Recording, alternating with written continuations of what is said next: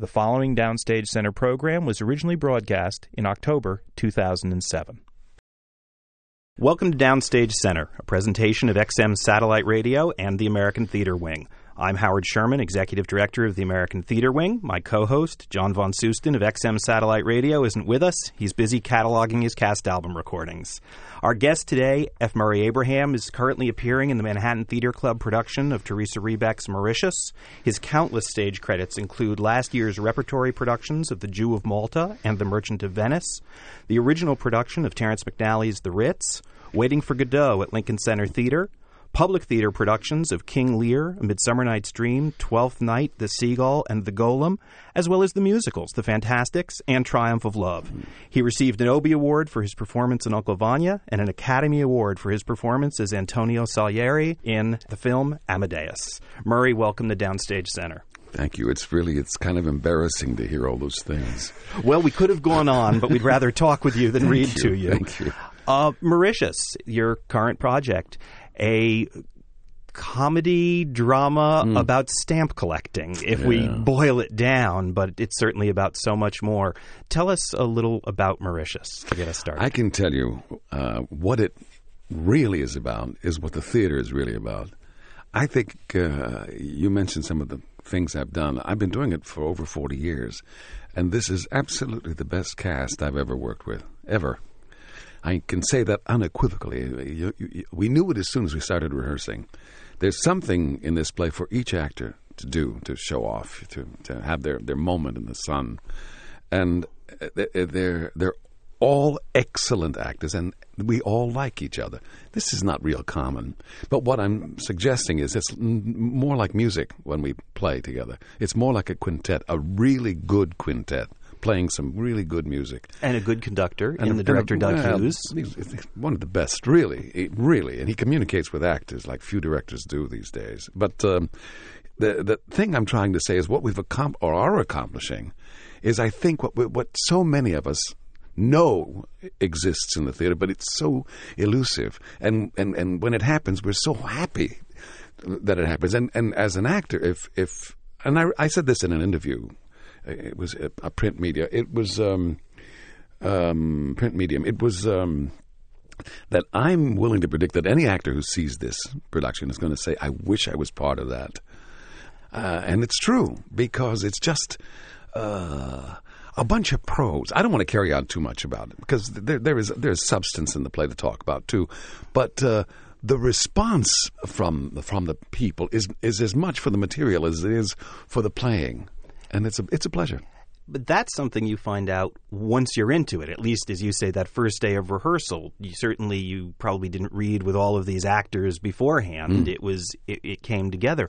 What drew you to this play? Because while early in your career we see lots and lots of new plays, but it seems that more recently, in general, you've been doing classical work. So why this new play? Well, there aren't a lot of new plays around, really. They're all, unfortunately, for American theater, they're either imported from abroad, or there aren't many chances being taken by the producers in town. They're usually waiting for someone else to prove the material first. And this is not so with the Manhattan Theater Club, fortunately. They're getting a couple of breaks from the unions, that helps.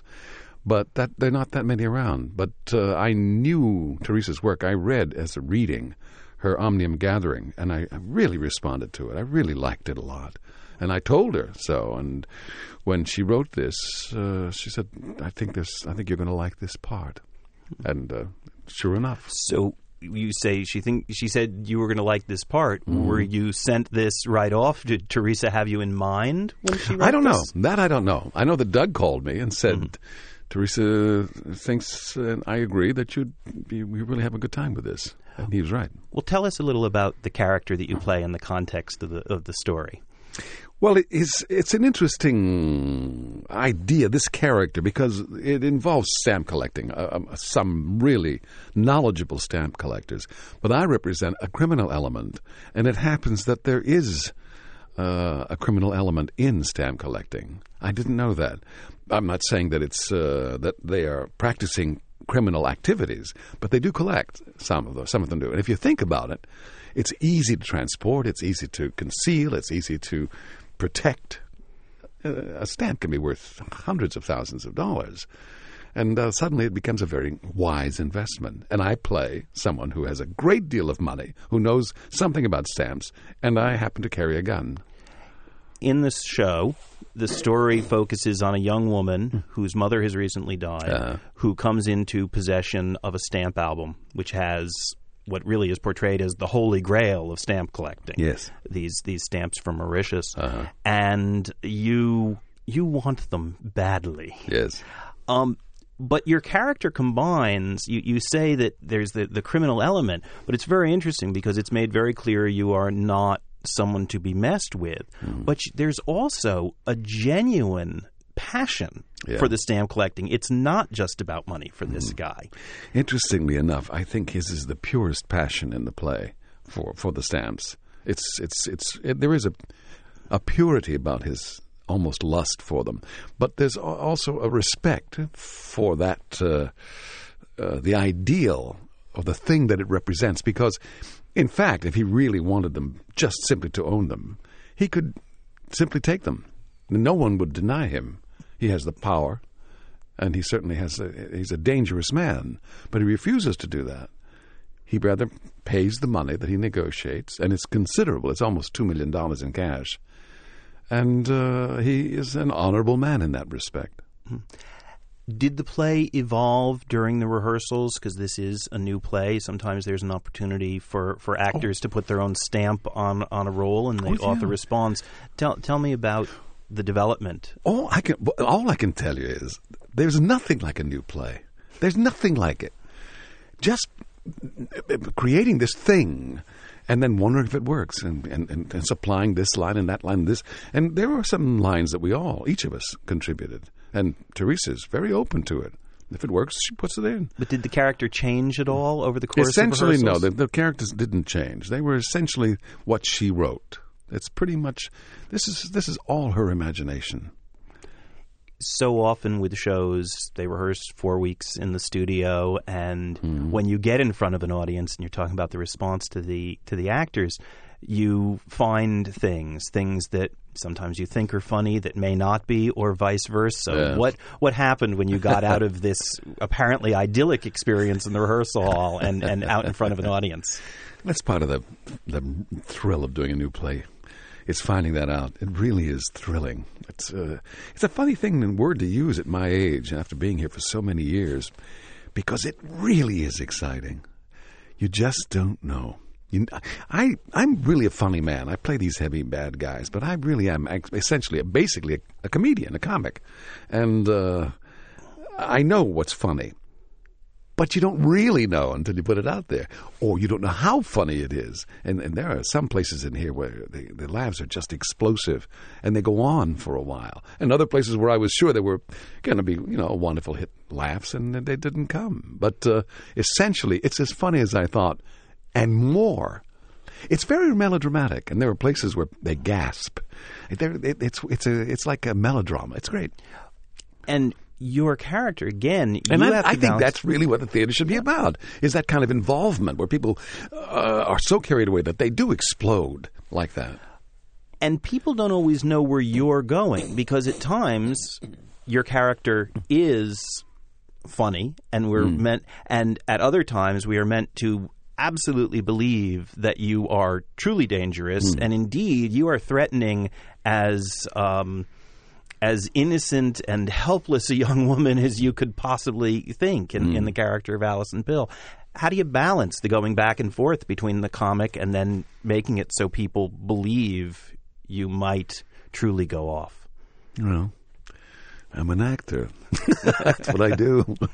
It's the kind of personality I am, though. I'm a mercurial personality, and it's the kind of part that I really respond to. That kind of explosive veering from one place to another. It's pretty thrilling. It's like the character Mercutio, by the way. It really is that. It's really dangerous, funny man. I think a little more Tybalt than Mercutio.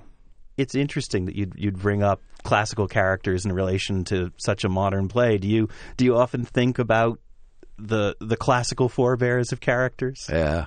you find yourself doing it if the material will sustain it. If you try to bring too much of that kind of weight to material that won't sustain it, then it'll collapse and it doesn't work. You can't do this kind of thing with a soap opera, for example, which I've done, by the way. Well, you've done a lot of things in your career, so we'll use that comment to segue. You were born in Pittsburgh but grew up in El Paso. Right. Tell me how you got from El Paso, not a noted theater town, No. into the theater. Well, I think that that thing about you did say El Paso, you didn't say Pittsburgh. Pittsburgh is a pretty good theater town. Yes, but you really grew up in El Paso. Oh, yeah, really. That's where you have to say I'm from because I was so small. But I don't know how you explain something like my becoming part of the theater because my people are blue-collar working people, coal miners from Pennsylvania originally, and steel workers. And my father was a mechanic. My mother was a housewife. It was nothing but work. I don't know how to explain that, except that it seems like at the end of a long day, there wasn't any time to do anything but have dinner, go to sleep, and get up the next morning and go to work. It was 7 days a week, and I was helping my father in the garage. And the point is that literature was not part of my life, and let alone the theater. And how it happened was that there was a teacher. I became kind of a hoodlum in high school, part of a gang. It's what you did to stay together, to stay in one piece. And it was the beginning of the big gangs. It was probably the precursors of the Bloods and the Crips because it's a Mexican town, and all my friends were Mexican. I thought of myself as Mexican, really, because of my accent and because of my friends. And I still love Mexico. Anyway, the point is we were part of a gang, and I was in and out of trouble. But for some reason, some teacher in high school, a teacher saw something in me because I love telling jokes and I was always like messing up. And the point is, she saw something. I have no idea how or why, but she said, "You must try this." And I listened to her. I really don't know what would have happened to me if it hadn't been for her. I can't imagine I would have drifted into the theater. I mean it. And I think it was a mystical connection. It was the hand of God, if you want to say it that way. I was very lucky. And even in that environment, being a member of a gang, not having had the background, you were it bit you enough that you were willing to shift into that world? Because I would think that's not exactly what the cool kids were doing. No, I instantly broke off with everyone. I began really to work on my accent because I began to listen to myself, and I realized she gave me a play which I performed and won a contest. That's how I went to college, by the way. I won a scholarship, but it was the Old Lady Shows Her Medals, and it's a Scottish accent. I mean, who knew about a Scottish accent? That's the J.M. Barrie play. That's correct? right. Yeah, it's a pretty good play, by the way. Still it's works. a lovely play. It was done here about a couple of years ago. Franny Sternhagen. Yeah, at the Mint. Absolutely terrific. But yeah, Franny. But boy, you really know your stuff, man. But the thing that was that I began to study. And I began to get recordings, which I still have, old, big 78 discs, listening to Barrymore and in the days when there were actually discs put out of plays, and you could just go and buy them and hear them. Anyway, that's what I did, and I began to change my accent and listen to myself and read and play catch up. Like when you talk about your accent, did you indeed have an accent? What was it? Was it a Latino sounding accent? It wasn't really too far off from the one that I used in Scarface. Really? It was very thick. Yeah, I was one of the guys. I mean, that's you run with a bunch of people. You sound like them. Yeah. So you got the scholarship to college. You $90. But a lot of money at that time. It was enough to go to school. Yeah. And studied theater in college. That's all I did. I think I failed every course except my theater courses. So then you came to New York pretty quickly thereafter? After about a year that I decided I didn't want to go to school anymore. I wanted to try my hand, and I went to California, to L.A., and it was in the 60s then, early 60s, and so I began to just mess around, and that was a good place to mess around. And I did for a while. I met my wife, and we've been together ever since, about 47 years. Whoa. And then I just fooled around. Then I began to I looked for. Finally, I said, I'm not going to fool around anymore. I'm going to either pursue this diligently, because it really is easy to have a good fun in the 60s in L.A., or anywhere, I guess, in the 60s. But anyhow, I said, okay, I'm 25 years old, and I've been saying I'm an actor, and I've been doing readings and playing around. I'm going to either commit myself to it or not. And I did, and I got the first job that I really went out for to get. It was Ray Bradbury's play. The Wonderful Ice Cream Suit. That's right. And he's still around, by the way. Yeah. No, certainly, most people don't realize that Bradbury has written a lot of plays. Yeah. They think of him as the short story writer. But I'm curious. This comes up every so often when we talk to people on this program, that it's if the interest is theater, going to L.A. is almost counterintuitive. So how easy was it for you to pick up work, at that time? Because obviously the industry has always been geared more towards television and film out there. Yeah, I think what you put your finger on. I was just scared. The idea of coming to New York was out of the question. I was just terrified, I suppose. Even when I got to L.A., I was afraid of that rejection thing until I committed myself. And then when I got the job in the theater, I began to realize that the actors out there didn't have much respect for themselves. They had more respect for working. But every time I met someone who was from New York, he was always introduced as the New York actor. And I thought, well, if I'm going to devote my life to this, I'm not going to be second best. I'm going to go to New York, and I'm going to be a New York actor. And as soon as the play closed, that's what my wife and I did. We came to New York, and I studied with Uta Hagen. And what kind of work did you get once you got here to New York? I was struck by an early bio of you that I dug up, where you were in the Fantastics fairly early in its run, I would gather. It was the 8th year, actually. Already? Okay. Considering it's considering how many years it lasted, it would be early in the run. It's still running now. It's back off Broadway. You know who's playing the old actor, which is what I played? Tom Jones, who was a guest on this program, and we talked to him about that. He did the original old actor. Yeah. And he had done it in the original production. He's probably the only actor who ever had the opportunity to play the same role, some 45 years apart. As he said, he was miscast the first time, but it worked just fine for the revival. But what other kind of work were you doing in off-Broadway? Because it wasn't until about 67, 68 that you actually had your first Broadway show.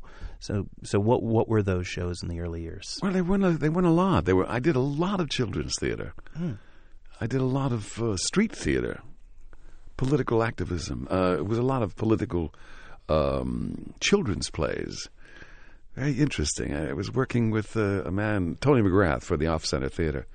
But it was pickup work. But it was a lot of work getting my chops together. But as far as off Broadway, that was the next step up. For me, it was just finding whatever I could do and studying. Well, I noticed in the off Broadway work that you did several of Terrence McNally's plays when once they were new. Once I started to work off Broadway, when I did Where Has Tommy Flowers Gone?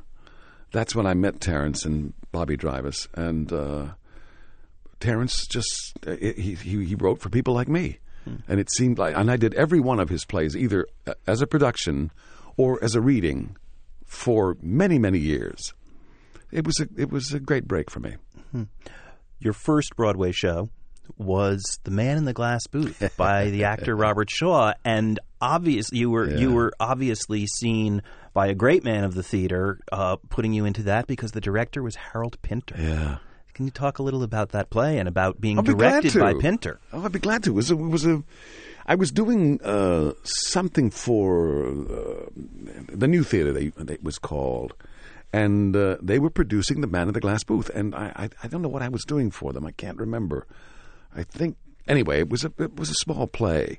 And they asked me if I wanted to audition for their production. It was a small part in, I think, one of 16 or 17 characters in this straight play.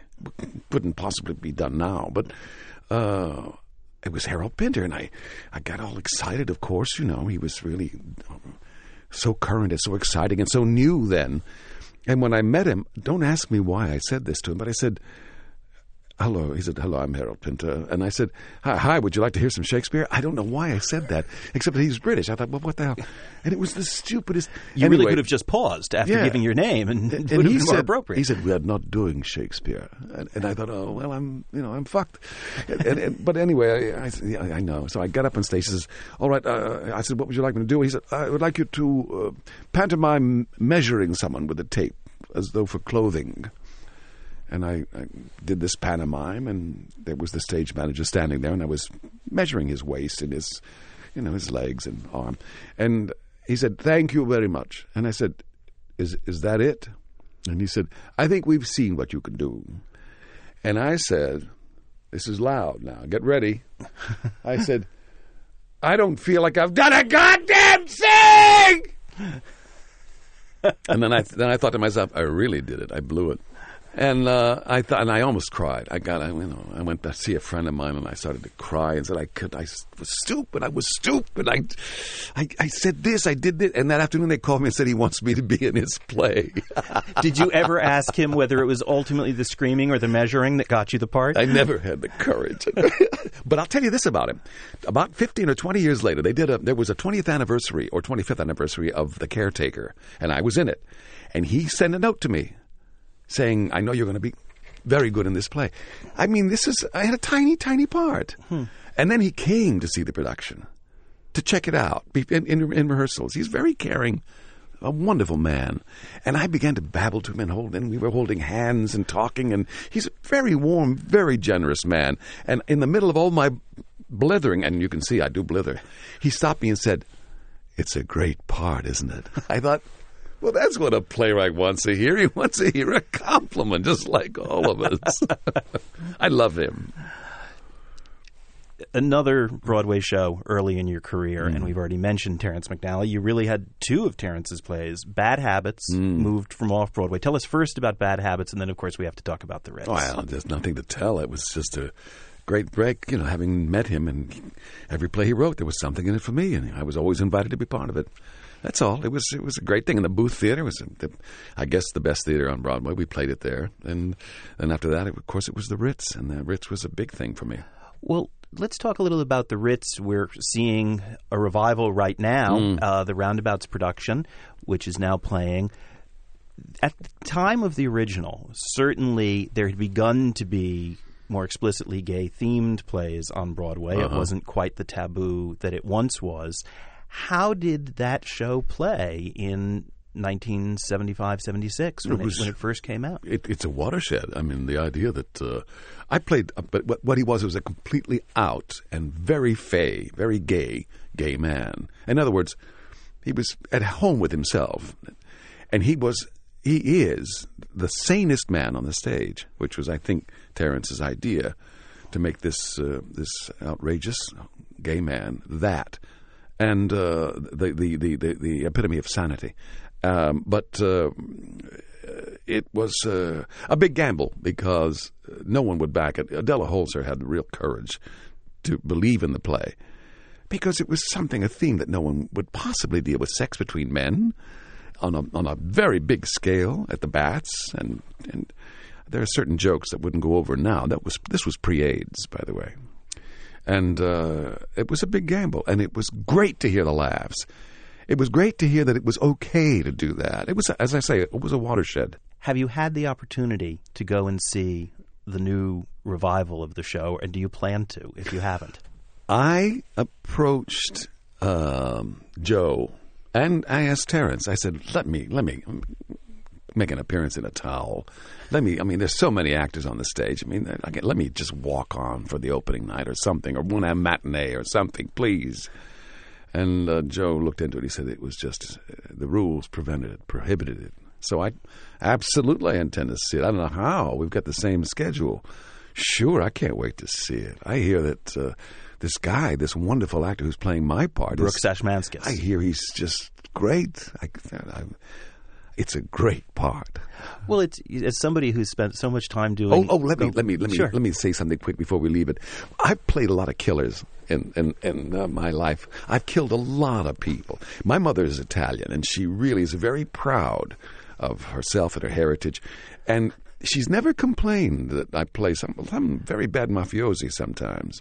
But when I played in the Ritz, when I would visit her in Texas, she would introduce me this way. This is my son. He has a wife and 2 kids. So the Killers were okay, but in that day and age, Mom wasn't so sure otherwise. Well, let me ask you about something else you were doing around the same era. You talked about how you got into the business and things you have to sometimes do as an actor to make ends meet. Would this be around the era that you were in a rather iconic series of television commercials? We should say that the great classical actor Murray Abraham was the original bunch of grapes in the Fruit of the Loom commercials.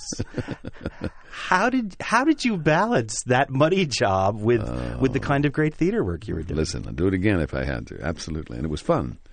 And it's, it paid the rent. It was a good time. But I don't know why people remember me as the grapes, because I wasn't. I was the leaf. Oh, my mistake. Everyone does it, so I let it go. There's another thing people always say. You're lost weight, they say. I don't know. I must be in people's memories a roly-poly. Anyway, that was great. We had a good time. In those days, we did hundreds of commercials. They were mostly all the commercials in the country. I'd say over 90% were cast and shot in New York or around New York. Because the agencies were all based here at the time. And I did a lot of commercials. Well, let's segue from hooray! Let's segue from those commercials to the incredible list of classical roles you have played in your career. I should interrupt you. I should say that the commercials were great and really very lucky. But at one point, I decided to quit doing them. I was becoming pretty facile about it, and I thought becoming branded in the business and as not a serious actor. And I thought I wasn't being considered for some of the parts that I would like to be considered for. So I decided to stop doing commercials. And whether or not that changed anyone else's perception of me, it changed my perception of me. And that was, I think, what I was driving for. Mm-hmm. But at that point, then, did you have to do anything consciously to go out and prove yourself more as a classical actor to get people? Would people see you, or was it literally no? He's the leaf. We're not going to see him as Iago. The leaf, or the coffee salesman, or Listerine, or whatever it was. I began to do readings and to show up at places that were having were casting classical pieces. I had to let people know that I was interested and I could do it. With this incredible list of classical roles, I want to try a little something with you. I want to mention in sequence a bunch of the characters you played and ask you to simply almost free associate. What is it that you remember? And these are not going to be in the order that you played them. They're just a variety of major roles. God, I'm all tense. We'll start with Lear. Let's start with the big one. I loved it. I did it the way I wanted to do it, and it was a great success in Boston, and it was not received well in New York, except by a few critics. What was it you wanted to do with him? How did you see Lear? I saw him as Andrew Carnegie. I saw him. There's a photograph of Andrew Carnegie in most of the libraries that he financed. If you look for it, you'll find it. And there's a look in his eye at the end of his life that I think is in Lear, where he was a ruthless killer of a man who would just stop at nothing. And at the end of his life, he began to realize that he had to do something about making amends.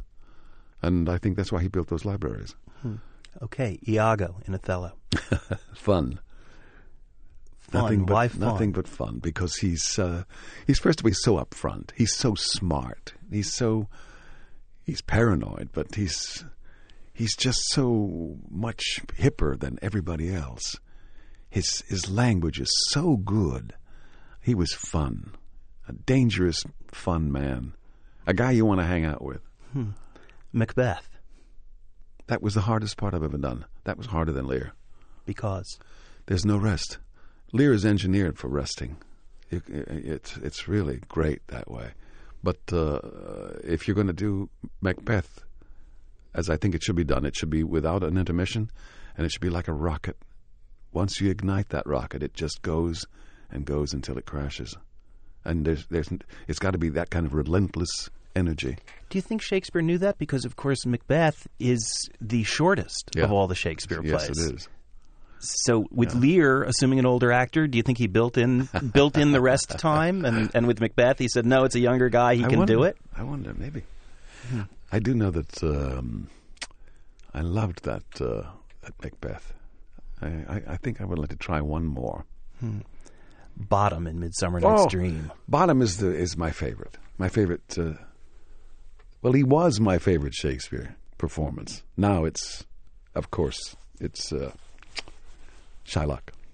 Well, then tell us why Shylock. Shylock, of course, being the most recent of the major Shakespeare roles. I will tell you about Shylock. I would like to, before I leave Bottom, I will tell you that the Mechanicals have remained friends over the almost 20 years now. So who else? Who else were you the Mechanicals with? It's Richard Reilly, who's now in California. Tim Perez, who is in Vancouver. Joe Zaloom, Steve Hoffendahl, and Peter Appel. So it was a new gang for you. I can't tell you. It's really great to know that that production meant as much to them as it did to me. Anyway, that's a very rare thing, too, by the way. The other thing is, we all went to Mexico, by the way, for the wedding of one of the guys once, about 5 years ago. But the thing that makes Shylock, I think, my greatest performance is not just the way I feel about it. It was a wonderful response from the audience, but also we took it to Stratford-on-Avon to be part of the Royal Shakespeare Company's complete works. They did all of Shakespeare in 1 year. I mean, everything, the sonnets, the poetry, everything in 1 year. And we were invited to do Merchant of Venice. And The Swan is the best theater I've ever played. And when we, as you can imagine, we were a little bit nervous. We were a couple of blocks from where Shakespeare was born and about 6 blocks from where he was buried. And we did our performance, and they cheered. They stood up and they cheered and shouted. These proper British people, these conservative. And we thought, well, that's, the first night. Who knows? And they did it the second night, and then we knew we had something. And I'm curious, every performance was that way. Seeing the show here in New York, you were in a very intimate space. Theater for a New Audience used the Duke Theater on 42nd Street, which is a couple of hundred people. What was the scale that you were doing it at over there? Was it a comparably sized house, or did the show have to get bigger? It was about 2.5 times as big as that one. But it was exactly the Swan. It was built on the exact frame, I think, that Shakespeare's theater was built on. You did Merchant of Venice in repertory, which we see so rarely, with The Jew of Malta, not a play we see very often. You don't see it. It's never been done in this country. So what was the experience of doing those two roles, which in many people, certainly there are a number of people in the Jewish community who would say neither of those shows should ever be done again. Yeah. So how did that work? James Shapiro has written some really good books about the Jewish experience in the theater, and he was the advisor for our show. He's with Columbia, and he's written something called Shakespeare and the Jews. But he helped prepare the Jewish community for it. We sent out messages. We talked about it. We explained why it was being done in terms of the other. It's not just anti-Semitic; it's anti-other, anti-different. And it was all, and I did a lot of, I went to the YMHA, and we had a forum there, we had a smaller forum than that. We did a lot of preparation. And considering what happened when Joe Papp did this play some years ago, there was a real outcry. I mean, it was really something. We prepared very well, and it was very well received. There is a false assumption by many, given your name, that you are in fact Jewish.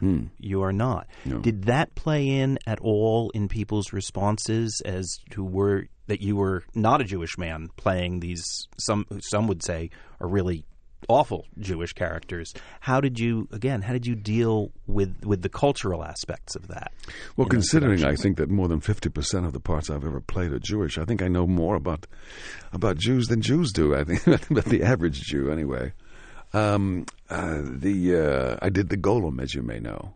There have been a number. Tybalt and her demon, the Golem, even Man in the Glass Booth has Jewish themes. Yes. I mean, it's really remarkable how many those come along in your career. My father's from Syria, and Syrians are not Arabs. They're Semitics. They're Semites. So I might be Jewish, actually. or at least we're all one bunch of cousins. Ishmael, isn't it? Ishmael?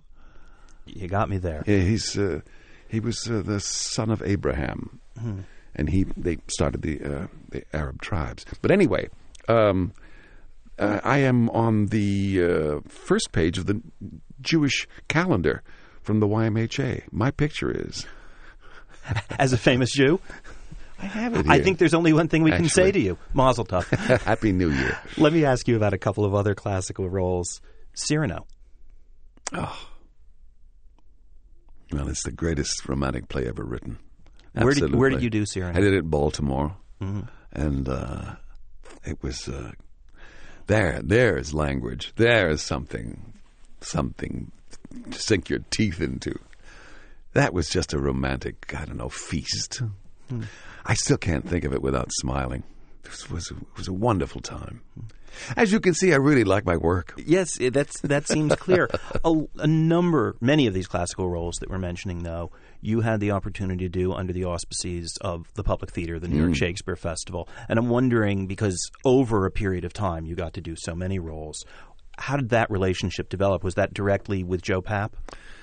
It was really astounding because I auditioned for them for almost 7 years before they hired me. I auditioned, and they kept refusing. And when I finally started to work, I never stopped. I did a lot of readings and a lot of plays. He was very good to me. But was it a case of he decided to do the shows and called you, or are you still going in and auditioning to get these? Because over the years, there were so many. Sometimes I'd be invited, and sometimes I'd have to audition. But after a while, it was just by invitation. He was a good guy. When we did experimental pieces, for example, I did a lot of experimental work down there, and the critics were vicious. He would call them and lay them out. He was really very protective of his people. Another major production that many of us have heard about, but given the demand, did not get to see, was The Waiting for Godot at Lincoln Center. Robin Williams, Steve Martin, you, and Bill Irwin. Bill Irwin. Can you talk a little about that production, which was certainly... I'm sorry. And Lucas Haas. Lucas Haas played the boy. Oh, he was the young man. Yeah. Didn't know that. Yeah. But can you talk about that? Because it was, for a brief moment, Samuel Beckett was the hottest ticket in New York. He's not always known for box office. But what was the production like first, and then the experience of being in that white-hot center of attention for that kind of show? It was sensational. That's for sure what it was sensational. It was disappointing that we never filmed it because so many people wanted to see it. And I loved the idea of an American take on this thing. It took place in the desert surrounding Las Vegas. That was the idea. But the idea that so many people wanted to see this production and we didn't film it still bothers me. Because it's gone, it's just finished. But I was in very good company. Those guys were terrific. My wife saw it 12 times. She was really carried away with Steve's final monologue. I was good in it, but I certainly wasn't alone. It was great because I think it was historic, and at the same time, it's gone. I mean, it's just simply gone. That's too bad. Playing Beckett, I mean, obviously all great actors, but the challenge of that work, I mean, is it a more difficult play to do than others, or as in certainly some of these suggested, it's meant to be a comedy and you should just get out there and play it? Yeah, I think that it's just a matter of performing it, doing it. Suddenly, it's very intimidating at first because of the reputation that precedes it. It's like I suppose much the way American actors perceive Shakespeare. It's not intimidating. It's fabulous. That guy writes for actors. Pinter's the same way. You really don't know it until you do it, how much he likes actors and how much he's thinking about actors. And not until you actually mouth those words. It's an odd thing to say. You don't get it simply from reading the script. Maybe you do, but generally you don't. And then once you get into it, you can't wait to do it again and again. Because Pinter really, and Beckett, write for actors. As I think Mamet does. You mentioned Mamet. We haven't brought up that you were in, I believe, was it the original off-Broadway production of Sexual Perversity in Chicago? Down at the Cherry Lane, right. It was you and Peter Riegert. Uh-huh. And Jane Anderson, the writer-director. And, of course, that was before people really knew who David Mamet was. How did that show come off in that production? It was a thrill. The Cherry Lane at that time was about 99 seats. It's quite a bit nicer now. But a beautiful theater down there. But we lasted for a good, 8, 9 months, 10 months, and then we took it to Washington. But it was wonderful. It was exhilarating. No one writes like Mamet. I mean, in terms of the American voice, that energy. I was in heaven. It took me a while to get the pace, which is really high powered and very, very fast, to make it really work. And it was thrilling. It was exhilarating. And this kid is writing this stuff. It was fantastic. Really fantastic. And some of the box office women were funny because they'd answer the phone this way. Sexual Perversity in Chicago, Cherry Lane. And it sounded like it was a woman named Cherry Lane working in this sleazy place called... Anyway. It was a phone sex operation run by David Mamet in the mid-'70s. Interesting to know about. And I've done a couple of his plays since then. He really writes for the American voice. That's why I'm surprised that it's a success in England. I can't imagine the Brits can do it, but shame on me. We're talking about all of this stage work, and of course that's the focus of our program, but I certainly need to ask you about how did you, as this solid, respected, working stage actor who was doing film work, you've done a number of films, certainly some iconic New York films, but how did you end up landing the plum role of Salieri in Amadeus? It's a mystery. I really don't know. I can tell you that there was a thing at the time happening in New York where actors were expected to engage in group activities, group improvisations for parts, whether it was for commercials, in which they usually helped write the damn things, which we put a stop to finally through the unions. But also it was happening with groups in movies.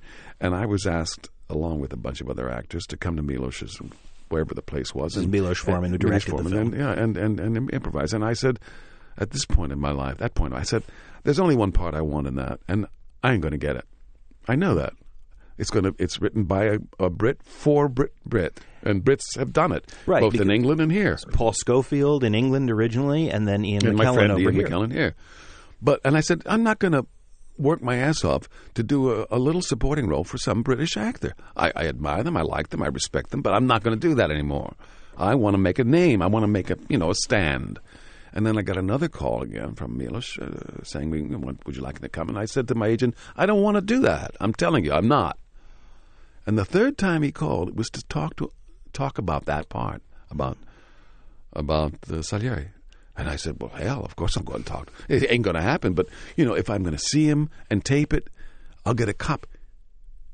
What we used to do then, it was a different world. We would bring in tapes, and when they did an audition on tape, would ask for a copy of it. And they were very generous about making copies for us. Because I wanted to see what I looked like. And that's how I learned to act on film, by the way, was through commercials and watching myself on these audition tapes. And I said, sure, I'll do it so I can have a copy of the tape. And I went and I met him, and there was an actress there I happened to have worked with in some Chekhov, Kathy Dowling, in his apartment. We talked, we discussed the part. I got the script and I took off. And the next, a couple of days later at the studio, there was someone with a wig for me and a costume, the whole thing. And I was going to audition this time with a different actress. And she also was someone I had worked with. A wonderful actress I met in Landscape of the Body, John Guare's terrific play. So it seemed to me that everything was pointing in the right direction, but I still knew it wasn't going to happen. I knew who was auditioning for these parts. I knew who was coming to town with their own makeup people in order to get the part. I'm very, very famous box office. We're talking $20 or $30 million box office guarantees. So I said, it's nonsense. It's not going to happen. And when they called me, I really got scared. I said, I've been complaining about British, blah, blah, blah. We can be as good as the British. I said, no, I have to now I got to, by God, prove it. I really got scared. And did Foreman ever say to you what he specifically that you had for that part? He latched on and he was going to have you over all of the... Yeah, and me and Tom, I mean, these two unknown people, basically unknown, and fortunately the producer had enough respect for Milos to say, we'll do it. We'll take the gamble. And it worked out nicely for all concerned. Well, interestingly enough, if the reviews, when the movie first came out in this country, if that had been a stage production, the reviews probably would have closed us. The complaints were that the British could have done it better until we became very famous, until we became very successful, and the reviews from Europe came in our favor. Then we were invited on to the talk shows by the same people who had damned us. It was really funny. Huh. Another aspect of your career that we've only touched on, we mentioned that early on you did the Fantastics. And a couple of times you have done musicals. It doesn't seem to come a lot, but you did The Christmas Carol at Madison Square Garden one year, and you did the musical of Triumph of Love. Yeah. I would like to admonish any actor who is going to do a musical who isn't really comfortable with doing it. He's got to, or she's got to understand that they've got to play to their strength. And my strength, I should have acted more than music rather than tried so hard to sing it. Because in Triumph of Love, that musical, it didn't fail because of me, but I didn't help it too much. I really got the technique for doing it toward the end of the run. It was one of those things. But the point is that production deserved better than it got. It's a wonderful piece of work. It's a great play, by the way, Marivaux. But the other thing I did, I think that the role that Dickens has written for Christmas Carol is one of the great roles ever. I mean, it's a wonderful piece of work. I mean, it's a winner, and I played it as a younger man. I didn't go for the white hair. I thought I'd try something different. That was a big mistake. Don't mess with something when it works. The thing about the old man is that he can still be redeemed even after a whole lifetime of being this nasty, crotchety old guy. And also, when he gets violent and angry with people, you kind of put up with it because he's a kind of an old, crotchety guy. Well, I made the mistake of saying I'm going to try something different. But you take your shot. But in doing musicals, had you... Oh, by the way, let me tell you, that was a great show. It's a shame it's not happening anymore. That was a great show. Had you avoided musicals because they've come up so few times in your career, or is it just people don't think of you for it and you'd be perfectly happy to see about it? I think it's that. I think that I have to convince anyone who's doing a musical that I can do it because I do sing. And I just have to go out and let them know. I've got to put myself on the line again because I really love it. I think it's where the theater is going and has gone. And it's my kind of acting. It's big and it's broad and it's a lot of fun. Every time I see a bio on you or an article about you, it always talks about the fact that you have taught for many years at Brooklyn College. And I'm wondering if you could tell us a little about how you came to teach and what you get out of that. When I did the Old Lady Shows Her Medals with Geraldine, dear Geraldine Page, she was teaching at the time. She was a devoted and a very good teacher. She asked me once, please, once we met, I've got a picture to do. Why don't you teach for me? And where are you in your career at this point? I had just won an Academy Award. Okay, so and I had applied. Anyway, I was doing the Rag Picker in Madwoman with Mad Shia. Woman. That was. I hope you didn't see her, did you? I'm afraid I didn't. That was a performance. We were really good together. Anyway, so I started to teach, and because we both studied with Uda, so it was the same basic technique. I wasn't the teacher she was, but I learned, and I found out that I liked it, and I had a talent for it. So Brooklyn College got in touch with me and said, "Would you be interested?" Because I was kind of identified with being from Brooklyn. I was living across the street from the museum, in Bed-Stuy, and it's cheap. 7 rooms, $250 a month in those days. Anyway, the point is, they were very good to me, and I learned a lot. When you teach, what you're forced to do is codify your own knowledge. You begin to take what you think you know for granted. But these students start asking questions, and you've got to start analyzing what you do. It was a selfish thing. I was learning a great deal from them. And at one point I had to finally quit because I traveled so much. Even though I had a contract which allowed me to teach when I was around, I thought this isn't right. So I finally said no, and I'll just come in once in a while when I can. But I think it's everyone's obligation to teach if they possibly can. They should learn something about teaching, the great ones in our business, because I owe so much to my teacher in high school, for one thing. That's why I do it. But also, we've really got to let these people understand that famous people, great artists, are only people, and what they've achieved is achievable by almost anyone who has the talent and the drive. There's an expression in Russian, by the way. Talent and a whip. I have both. Talent is cheap, but you better have that whip. Do you think anyone who has achieved your success is able to teach? Are some people... No, but I think people... I'm sorry to interrupt you. No, it's okay. I don't know. I just think people should give it a shot. I think service is an essential element in our lives that is being ignored by too many people. I mean service of some kind to this society. Something, give it back. Can you tell us a little of what you think you learned? You said you were codifying what you'd been doing. Did it come down into an actual code? Are there truisms that Murray Abraham can now say to people? Gosh, I wish I could. That's interesting. You should make it. You see, now I have to think about that. But if an actor asks you, a student says, "How do you deal with a director who you don't understand?" And I thought, well, how do I do it? I said, there are different methods. I mean, different things you can do. You can get very angry, and that accomplishes absolutely nothing. Or you can nod your head and agree with the director and then do it the way you want and still try to please him at the same time.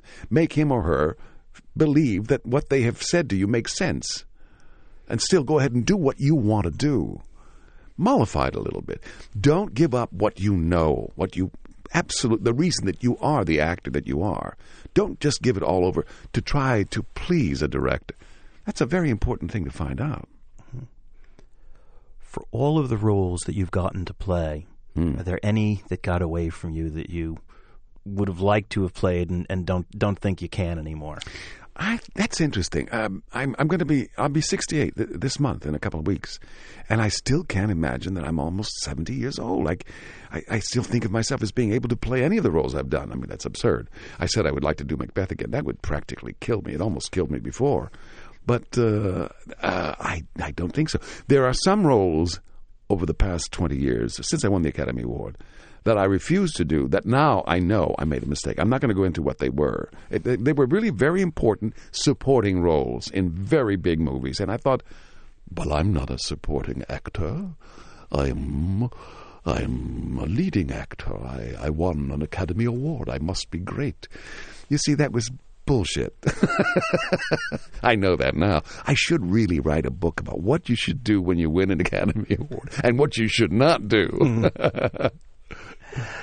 Mauritius is running through the end of November. Any immediate plans after that? Yes, I think I'm going to be doing Ethan Coen's couple of one-act plays. He's doing some what we call vaudevilles over at the Atlantic. And I've read them publicly, and they're fun. They're just fun pieces. And then after that, I think I'll be doing the Albee. Well, tell us, I recalled the Albee even as I asked the question, but what, those are going to be at the Cherry Lane? At the Cherry Lane. Which ones are you doing? We're doing the Sandbox and the American Dream, which is what the Sandbox led into. But I think also what I'm working on now, which is being written for me, is a new film version of The Old Man and the Sea. Robert Helmy and his son, Robert Helmy Jr., are producing it for me, and it's being written as we speak, and we're going to do it off the coast of Puerto Rico. We tried to do it in Cuba, but it's really hard. It's really a problem. State Department stuff. Well, we will look forward to all of that. But again, in the meantime, you are playing through the end of November at the Manhattan Theater Club, the Biltmore Theater in Teresa Rebeck's Mauritius. Murray Abraham, thank you so much for being with us today on Downstage Center. Thanks a lot. For my partner, John Von Susten, I'm Howard Sherman at the American Theater Wing, reminding our listeners that these programs and all of the educational and media work of the American Theater Wing is available online, on demand, for free, from our website, www.americantheaterwing.org. Thanks for being with us. The American Theater Wing encourages all of our podcast fans to share our programs with friends and colleagues, but we remind you that any commercial distribution, commercial use of our programs, or program modification is prohibited without our express permission. We appreciate your cooperation and invite you to contact us with any questions. Thanks for listening.